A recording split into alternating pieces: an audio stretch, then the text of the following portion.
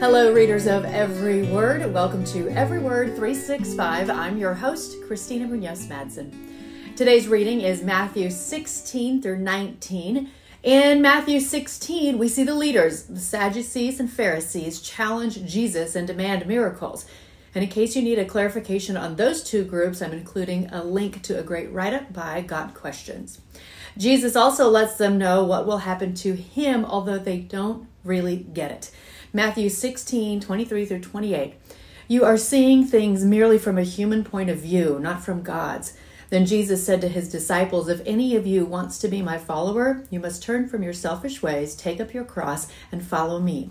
If you try to hang on to your life, you will lose it. But if you give up your life for my sake, you will save it. And what do you benefit if you gain the whole world but lose your own soul? Is anything worth more than your soul? For the Son of Man will come with his angels in the glory of his Father and will judge all people according to their deeds.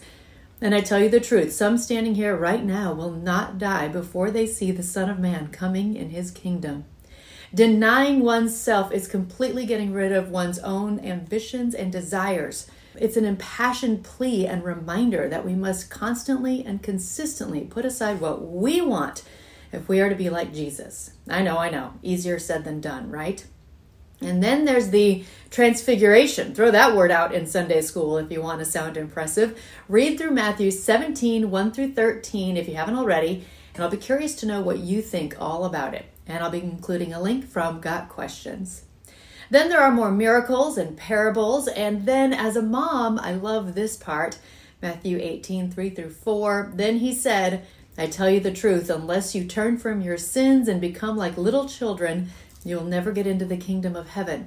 So anyone who becomes as humble as this little child is the greatest in the kingdom of heaven. Then is the well-known part about cutting off your hand if it causes you to sin. Do you think he literally means to cut off your hand? Well, I've included two links on this one, some great write-ups about what that part of the Bible means. Then Matthew 19, 15 through 17 tells us how to handle disputes among believers. Some very good advice, and I recommend you read through that part very closely. Then they cover divorce and marriage. Yikes, some very tough topics, but again, some great info in there. Then we have the story of the rich man, where Jesus confirms that we must still obey at least 6 of the 10 commandments. So are we all supposed to go sell all of our possessions? Maybe, but not necessarily. Jesus knew this man's heart and knew that he would not be able to part with his stuff/wealth. So the lesson is to be sure that our stuff doesn't rule us. Goes back to the old saying about money is not the root of all evil. The love of money is.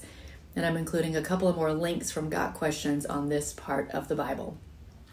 Then in Matthew 19:26, it says, Jesus looked at them intently and said, humanly speaking, it is impossible, but with God, everything is possible. In closing, a question for each of us from today's daily walk. On the basis of what you have read in the first half of Matthew's gospel, what would your response be to Jesus's penetrating question, who do you say I am? Now read 16:16 to find the correct answer. Take a few moments to consider whether it's your own. Tomorrow is Matthew 20 through 23. Happy reading!